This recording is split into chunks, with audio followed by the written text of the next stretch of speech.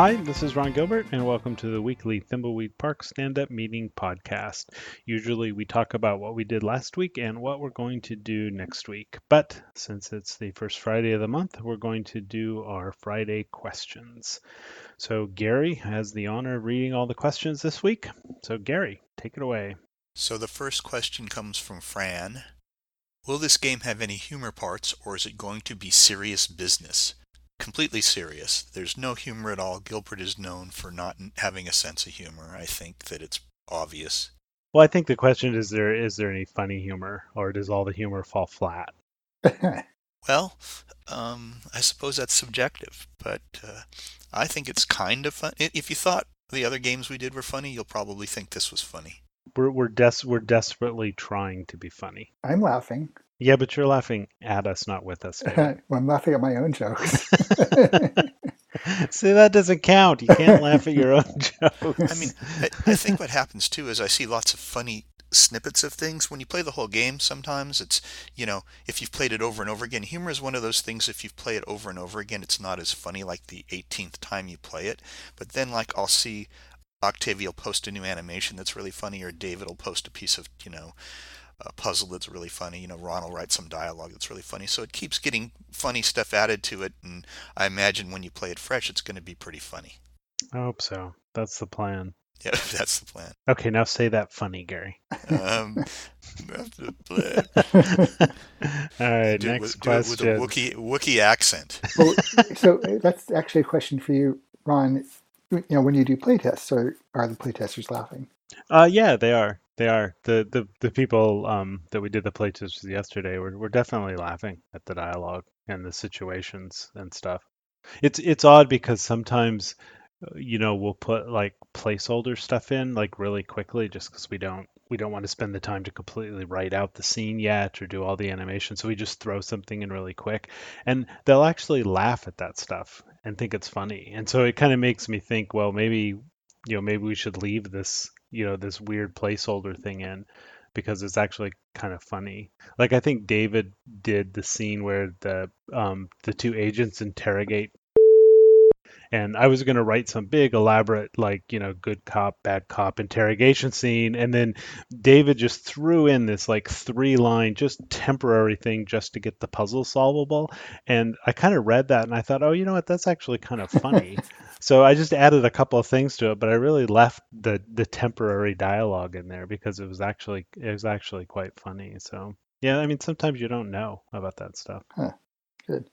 Zach Phoenix McCracken asked, is the time of the Thimbleweed Park story set before, during, or after the events of Maniac Mansion? Well, we have a big title card that comes up that says 1987, and that's when Maniac Mansion was released. However, I don't know if Maniac Mansion happened exactly in 1987, but let's assume it did. The main thing that's kind of a time sort of correlation is, Dave and Sandy are in Thimbleweed Park, and there's the S&D diner. So I'm assuming, maybe they got held back in school a bunch and were old when they graduated and immediately went off and started this diner in Thimbleweed Park, and it did well for a little while, and then it's doing kind of how it's doing now. I don't know. What do you guys think?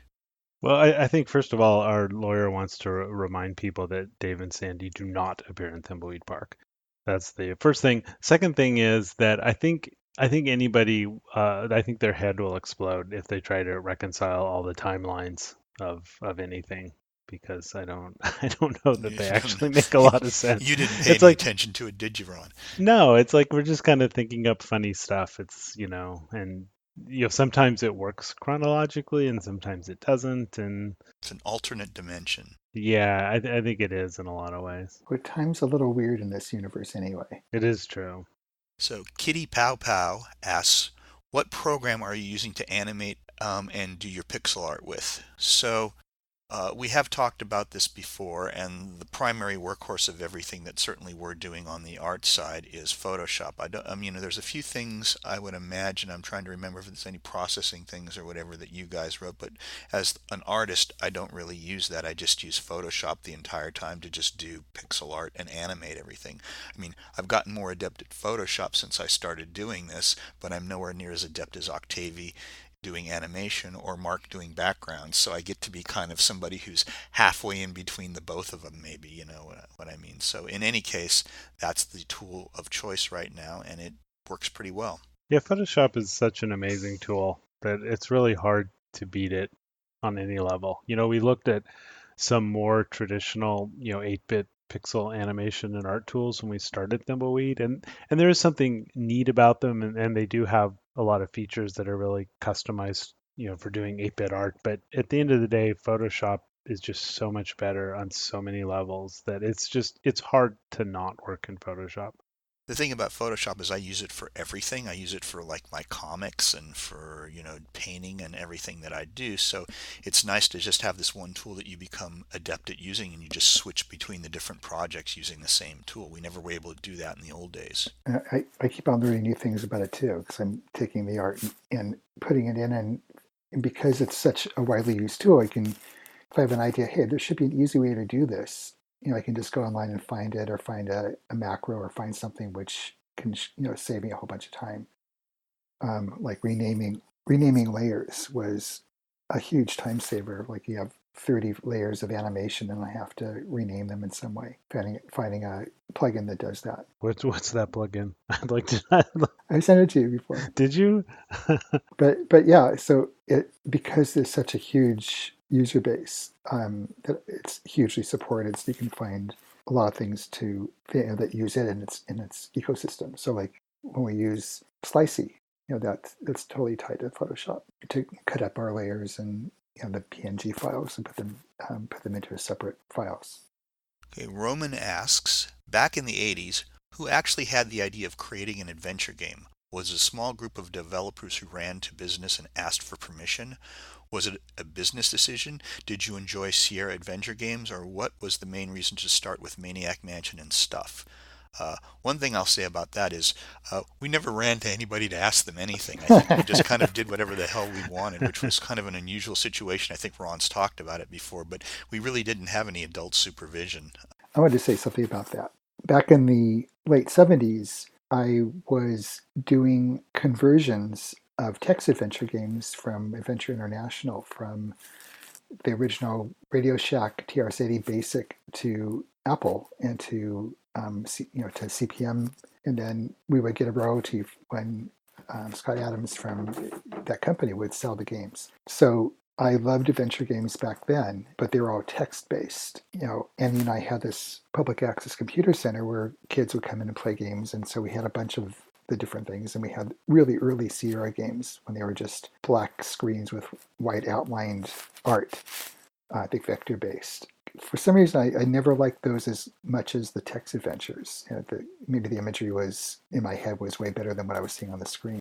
But when we were given the opportunity to do a game based on Labyrinth, the movie Labyrinth, an adventure game was an obvious choice, and that's kind of the direction we went in. And we were trying to come up with a way where we didn't need a parser, and I think that worked pretty well. So there's some technology in there that was available that Charlie Kellner did for like scaling sprites and scrolling and things like that. But yeah, then Maniac Mansion, I know came after that, or came in parallel to that. I'm not sure what the time was. I think you guys had finished Labyrinth before we started working on Maniac Mansion. Yeah, I mean, I remember because I worked on Labyrinth, and Labyrinth was done when I started on Okay. Maniac Mansion with Ron.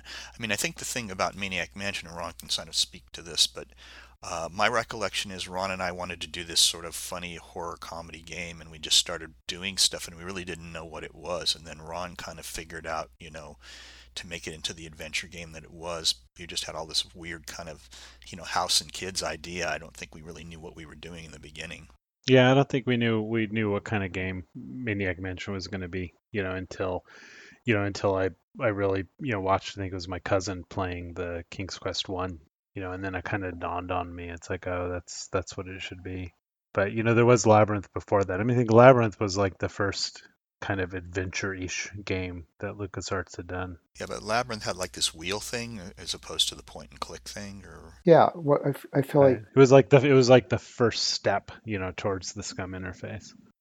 Labyrinth was all hand coded in 6502 and assembly, and it was clunky in comparison. So I feel like you guys kind of kind of set the slate clean and start over and say, okay, what do we really need to do in order to do this? But there, maybe because we did Labyrinth, it was such a huge hit, there wasn't any resistance as if that it really ever happened. I don't remember ever management ever coming back and saying, no, you can't do that game. You mean Maniac Mansion? Yeah, I don't remember anyone like management, meaning really Steve Arnold, ever coming Well, back and once saying, again, I think in those days, at least when there was, only, I'll say, 8 or 9 of us or whatever it was, there was really all that needed to happen was there just needed to be a consensus among, the main.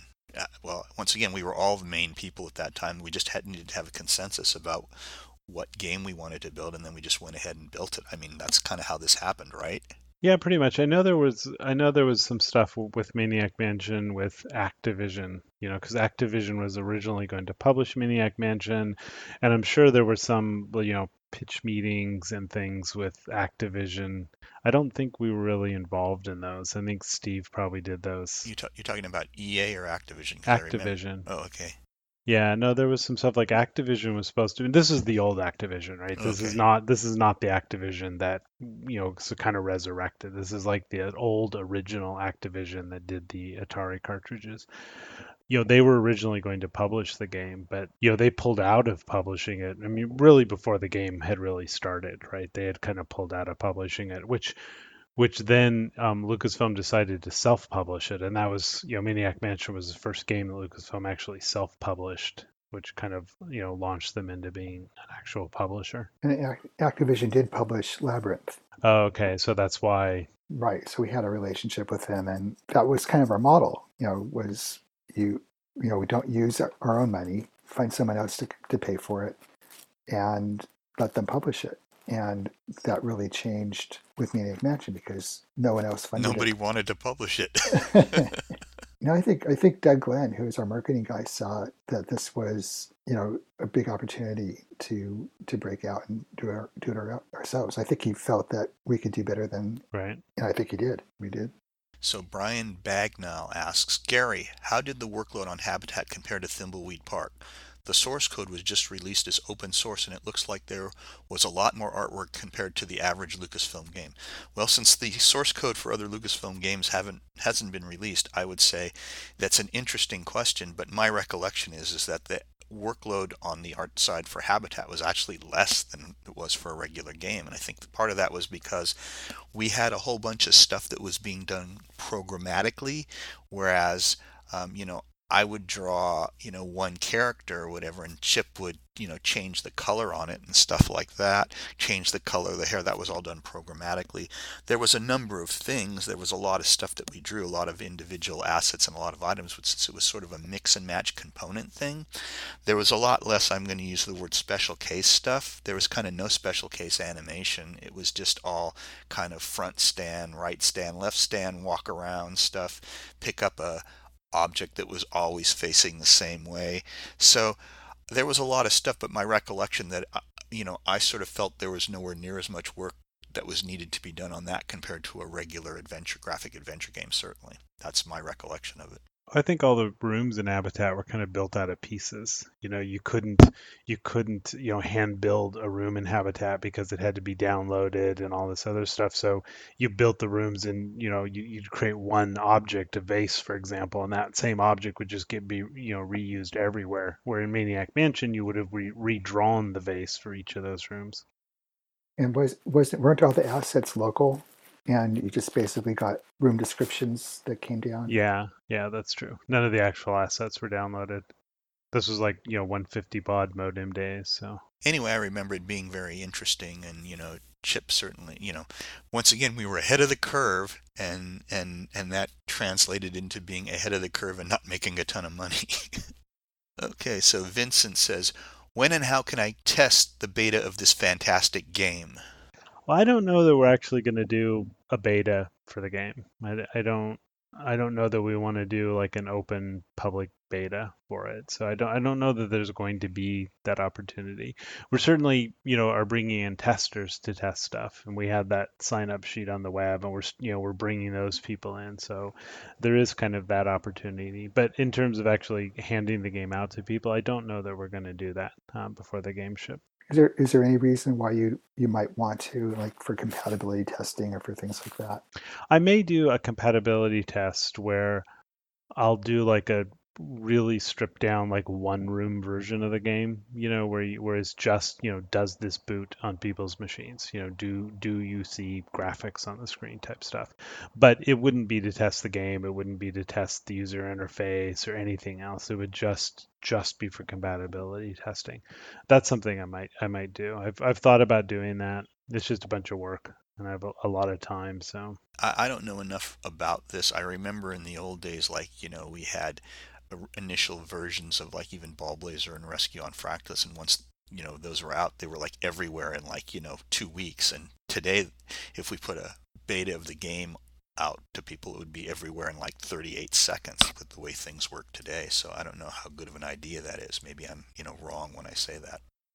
yeah, I mean, that does concern me. I mean, the piracy thing concerns me the most about releasing a beta because, it is a narrative game. It's not like a game that you're going to play for hundreds and hundreds of hours and just kind of churn on it. And, I think adventure games don't work particularly well for things like early access, because you play them and you're done with them and that's all there is to it. And I worry about that a little bit, in terms of kind of releasing betas for the game. I mean, we have some really good testers, and they're finding really obscure bugs. If anything, they're being pickier than I would be in different areas. And that's saying a lot. Yeah, it's a huge amount. But that's really good because that means they're really paying attention to the finer points of the game and finding like, one pixel being in the wrong place and, little things like that. Obviously, if you have hundreds of thousands of people playing a game, they're going to find additional things. But the nice thing about this game is that it's not going to be that hard to rev it if we have to, I guess. I'm not sure that we're counting on that. I don't feel the same intense fear that we felt getting the final golden master floppy disks ready for production. Yeah, that was actually always terrifying, putting those discs together because you knew that they were going to get shipped off and, 100,000 of them were going to get made and there was a lot of money at stake. And we really sweated, over one little bug being and stuff. I think what was a rule that was like 40 hours of playing after every change. You had to have at least 40 hours of play testing. Yeah. Yeah, one week of play testing. If it ever got bumped out of test at the end, it had to spend an entire week in test after that. So I remember at least one or two times where we'd find this bug that we really, really wanted to fix, and so we'd have two or three of us gathered around the computer watching to make sure that the coding change wasn't going to be was rational and wasn't going to have likely side Yeah, effects. I remember that. I remember that. Tim Wright asks, how did you do testing and playthrough for the original Maniac Mansion, and do you find there are more or less bugs this time compared to back then? Yeah, I don't know that we really tested Maniac Mansion that well. We had one tester who played the game, and then my uncle did play testing. He wasn't really a bug tester. I mean, he did play testing, and I think other than us, that was really about it. And occasionally people in the company would play the game, but I'm really surprised, given how little testing we did on Maniac Mansion, that it wasn't a lot buggier than it really ended up being. We didn't really have a testing department. No, not at all. No. And we didn't do any play testing. We didn't really bring people in and watch them play and look at how they played and looked at what puzzles they got stuck on. We did none of that back then. Estrange 2 asks, David, do you think the characters in the game are alive? Or do you see them as just a bunch of if-then commands and boring variables? Have they ever tried to escape the scene and rebel against their puppet master? Well, yeah, they're definitely alive in terms of when you write words coming out of their mouth. It's really clear by now what each of the characters would say when they say something. So you kind of feel like, at least I feel like I'm in their head when I'm writing stuff for them. I'm sure that that's true for Ron and for Lauren. I don't know that they've ever escaped and rebelled though, and I have not had any clown nightmares or anything like that yet. So they're pretty tame right now. They're staying in the code. Well, I think anytime you're doing characters, writing for them, I think they always have to feel alive to you. They can't just feel like characters on a piece of paper. They have to feel like it is an actual person out there that you're writing for. Yeah, and there are places like yesterday. There was actually a bug that came in that when Reyes looked at the sign that you see when you first enter Thimbleweed Park, the comment there was only one comment, and I think this is probably one of the really early things that Ron wrote, and it was pretty nasty. And the playtester said, I mean, the bug tester said that doesn't seem like something that would come out of Reyes's mouth.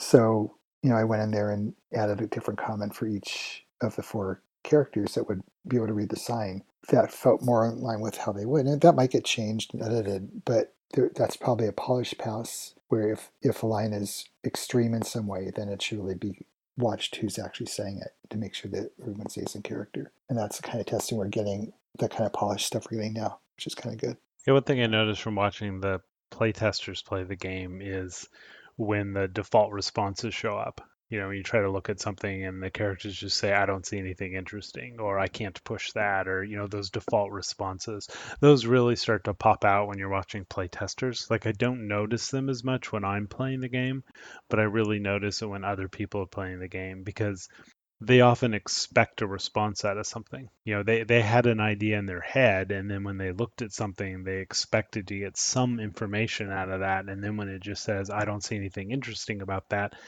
you really see, oh, that was a default response, and you want to go in and you want to, fix those and add custom lines to as much as you can. Right. Or if there's, similar to that would be like if they try a combination of objects that you hadn't thought of, but it would totally make sense. I can't do that with that. I mean, in the playtest yesterday, without giving away any spoilers, there's this puzzle where you essentially steal something from somebody. The playtester yesterday then tried to give the thing back to the person that they just stole it from. And that's a situation just that hadn't occurred to us, right? So all that they got was, he doesn't seem to want that, which makes really strange because you just stole this thing from him. He probably should have some response when you try to give it back to him. So I already have one of those. I don't need another one of those. So it looks kind of like mine, but yeah. So that's the case where we have to go in and write a custom response for that kind of thing. But it just never occurred to any of us, oddly enough, to just give the thing back to the guy, and that's where testing can come in really useful. Nick asks, how many songs roughly will end up being in the final version of the game? Oh, I'm gonna go look that up right now. Play some elevator music while Ron looks that up. Yeah, live on the air, I'm gonna go look up how many songs there are in the game.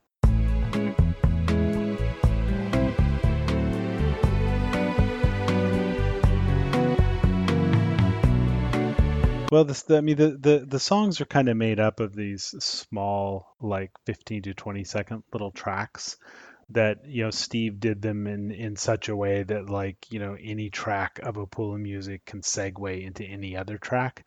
So we kind of randomly play these little 15 or 20-second snippets of music and then just chain them all together randomly, and it produces kind of non-repetitive sound music. And then each area of the game has their own pool of music that you have. So when you're in the town versus in the county versus at the bus station, you get these kind of different pools of music. And so, I mean, there's a lot of these. I mean, there's a lot of these little 20-second tracks of the thing. But you can't mix a track from one pool with another pool. No, you can't do that. There's about 75 different little pieces of music in the game. And how many pools are there?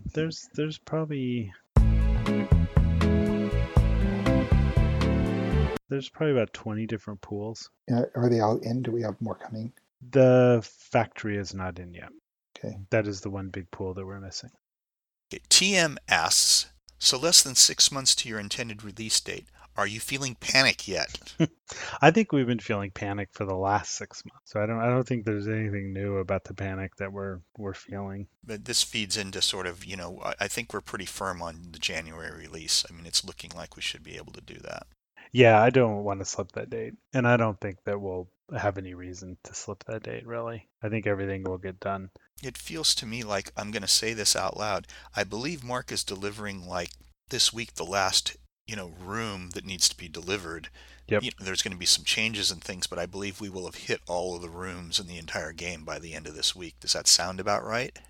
Just a second. I'm gonna wait for this truck to go by.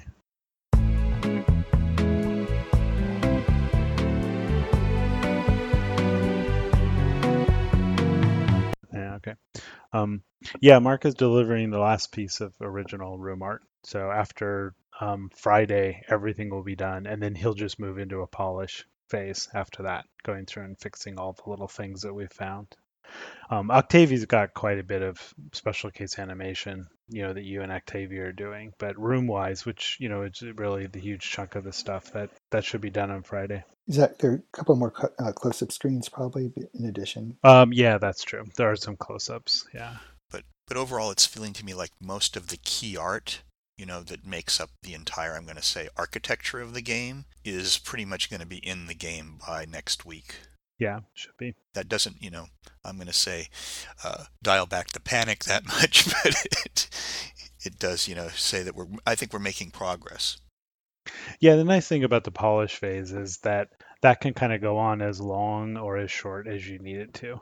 There's definitely some polish that we absolutely have to do, but after that chunk of work, then it kind of goes into this, nice to have type polish, and we just kind of keep polishing until we run out of time. Yeah, Ron goes, hey, we can ship it with that. That's shippable. It is true though. I mean, you kind of look at something and you go, is that shippable, right? And if it's shippable, then it kind of gets moved to the end of the polish phase, and you deal with the stuff you find. You go, all right, that's not shippable. That's not a shippable piece of art, or it's not a shippable piece of dialogue or puzzle, and that's kind of how my head divides everything up at this stage in the project. Is it shippable? Is it not shippable? There was I remember Robert, our lead tester, asked recently about the art in the mansion, in front of the mansion. Asking, kind of just maybe noticing for the first time, or at least saying something for the first time, that it looked like maybe it wasn't quite as polished as the rest, and that was true. I mean, there was one of the rooms that Mark did a whole bunch, but we kind of left some of the polish until later. But it took Rob maybe 6 months to notice that maybe it wasn't perfectly finished, so it could ship that way. Yeah, is that shippable? Yeah. Yeah, I think it is. So Leah Lokananen asks, what new things have you learned in regards to programming, asset creation, etc., whilst making Thimbleweed Park?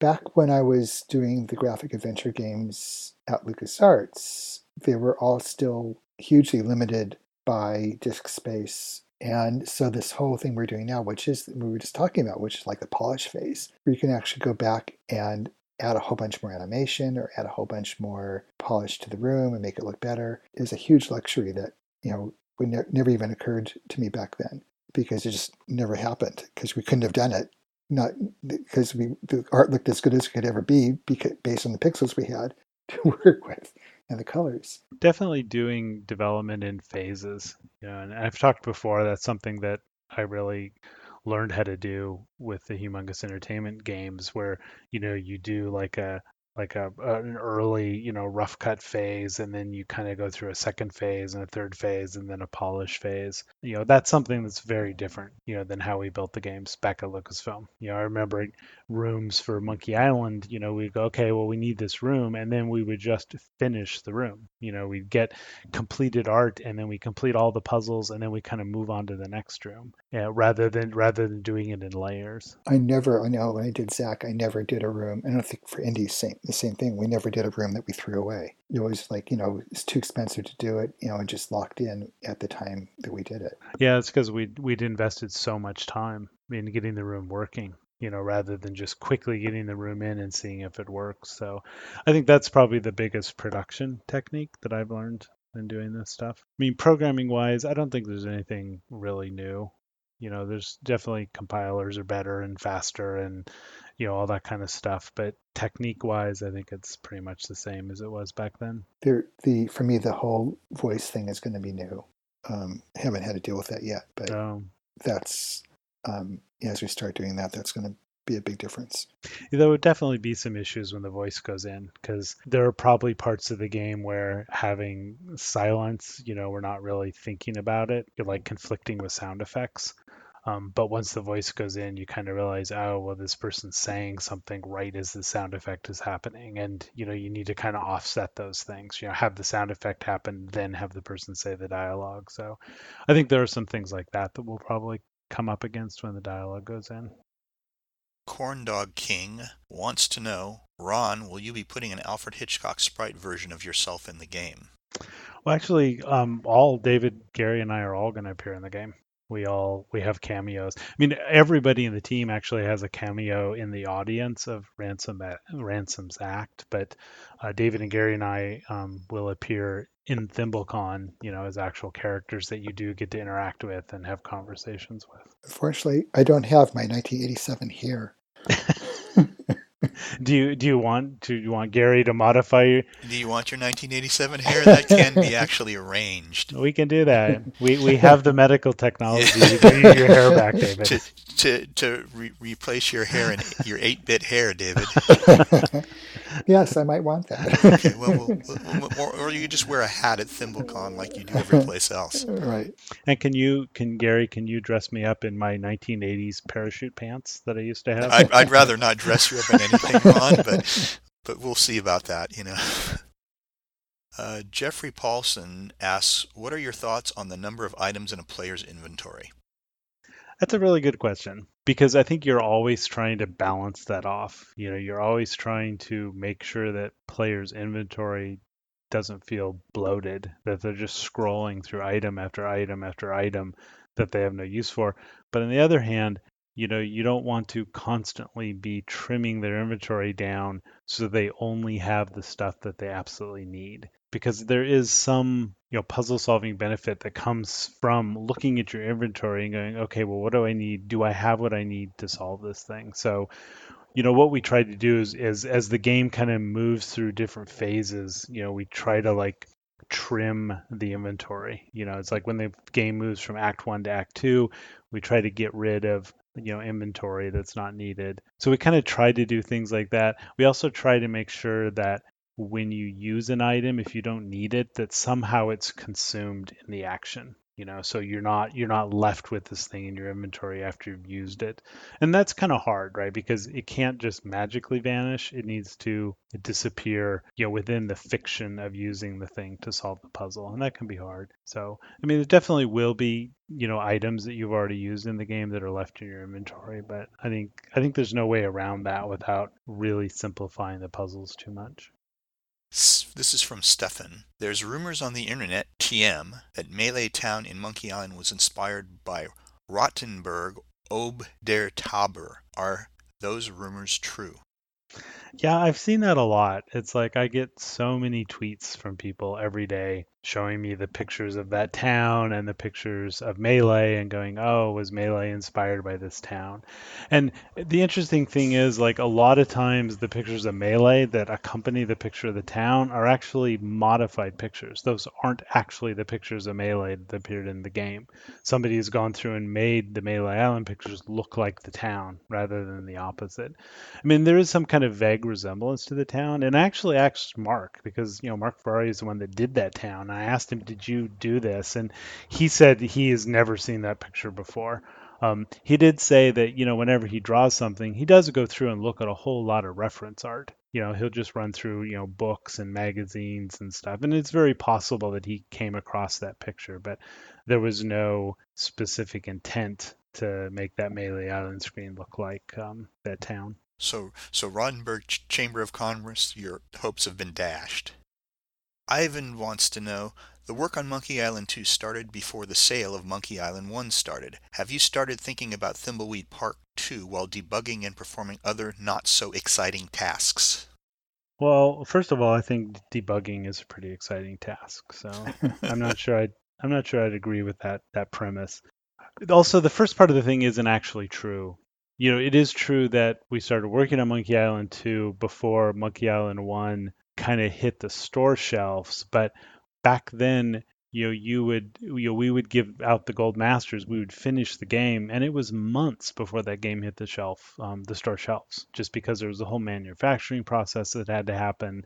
It's not like today where you finish the game and you press a button on the Steam, developer webpage, and boom, the game is for sale. So I really was not thinking about Monkey Island 2 until Monkey Island 1 was finished. When we were finished with the game, then I went and I took some time and I started to think about, Monkey Island 2. Other than kind of the broad strokes of the story, and the trilogy of games and where all that I was going, we really didn't start working on Monkey Island 2 until Monkey Island 1 was done. And I think it's the same thing with, if there is going to be a next game after Thimbleweed Park, it's like we're not thinking about that at all. It's like we have too much to think about, to even begin thinking about that. All right. I guess that is it. That is all of our questions. So do you either you have anything else to add? Yeah, I was say from an earlier question, I was, yesterday, I wouldn't say panic is the right word, but I was definitely feeling kind of in the overwhelmed state with all the things left to do that all had to be done like right now. Bugs, fixing old bugs, new art assets, rooms that haven't been wired yet. And realize that there really aren't that many new rooms yet, but they're just the feeling I had. I feel okay today, but yesterday was like one of those like, Yeah, I had that feeling this morning when I sat down on my computer because I'd been gone most of the day doing the play tests. And so when I got back this morning and I pulled up the bug list and I just saw this, a page of bugs that I had to fix, I was definitely kind of feeling like, oh my God, that is so much work. But, as I started to go through them, I kind of realized, oh, well, this bug was fixed in 1 minute. This bug was fixed in, 2 minutes. That while there were a lot of bugs, I was through most of them in less than a half hour. So I started to feel less overwhelmed. and that helps me. I mean, there's a bunch of bugs that are just typos that I really shouldn't be fixing now, but it makes me feel. Yes, that sense of accomplishment. Yeah, it's a meditative process where I'm checking things off, and that one's done. That's Yeah. it's a 15-second fix, but it just made me feel better. Yeah, if I find often when I'm feeling overwhelmed with the amount of stuff, I will go through the list and I'll pick something that it would be fun to fix. And I'll go fix that first. And that kind of gets me more in this mode of, oh, well, that was a fun thing to fix, or that was a fun thing to implement. And that just kind of engages my brain a little bit. And then I can jump back and do the more Mundane. mundane. That's the word I was thinking of. Mundane things. Okay, well, I guess that is it for this week's podcast. Yeah, and one thing I was going to mention. So given that we're kind of in the last 6 months of panic mode, and I think Ron might have mentioned this, we're going to probably be going to one of these every 2 weeks now. What's the Yeah, a deal, Ron? podcast every 2 weeks. Yeah. Okay, so tank up on this right now because you won't hear another one for 2 weeks. You can always listen to if you miss us and you feel lonely, go back into the archive. Yeah, we don't really say anything different every week. You probably could go back and listen to a podcast from like 3 months ago and probably not know. Okay, I will talk to you guys later. Okay, bye. Bye.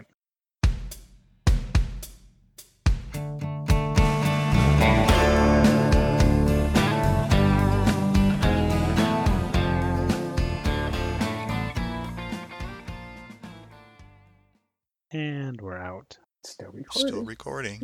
Yeah, 44 minutes. It'd take a while. Yeah, it's like I always edit these on Saturday morning. Well, then how long does it take you to edit one of these things, Ron? Oh, a long time.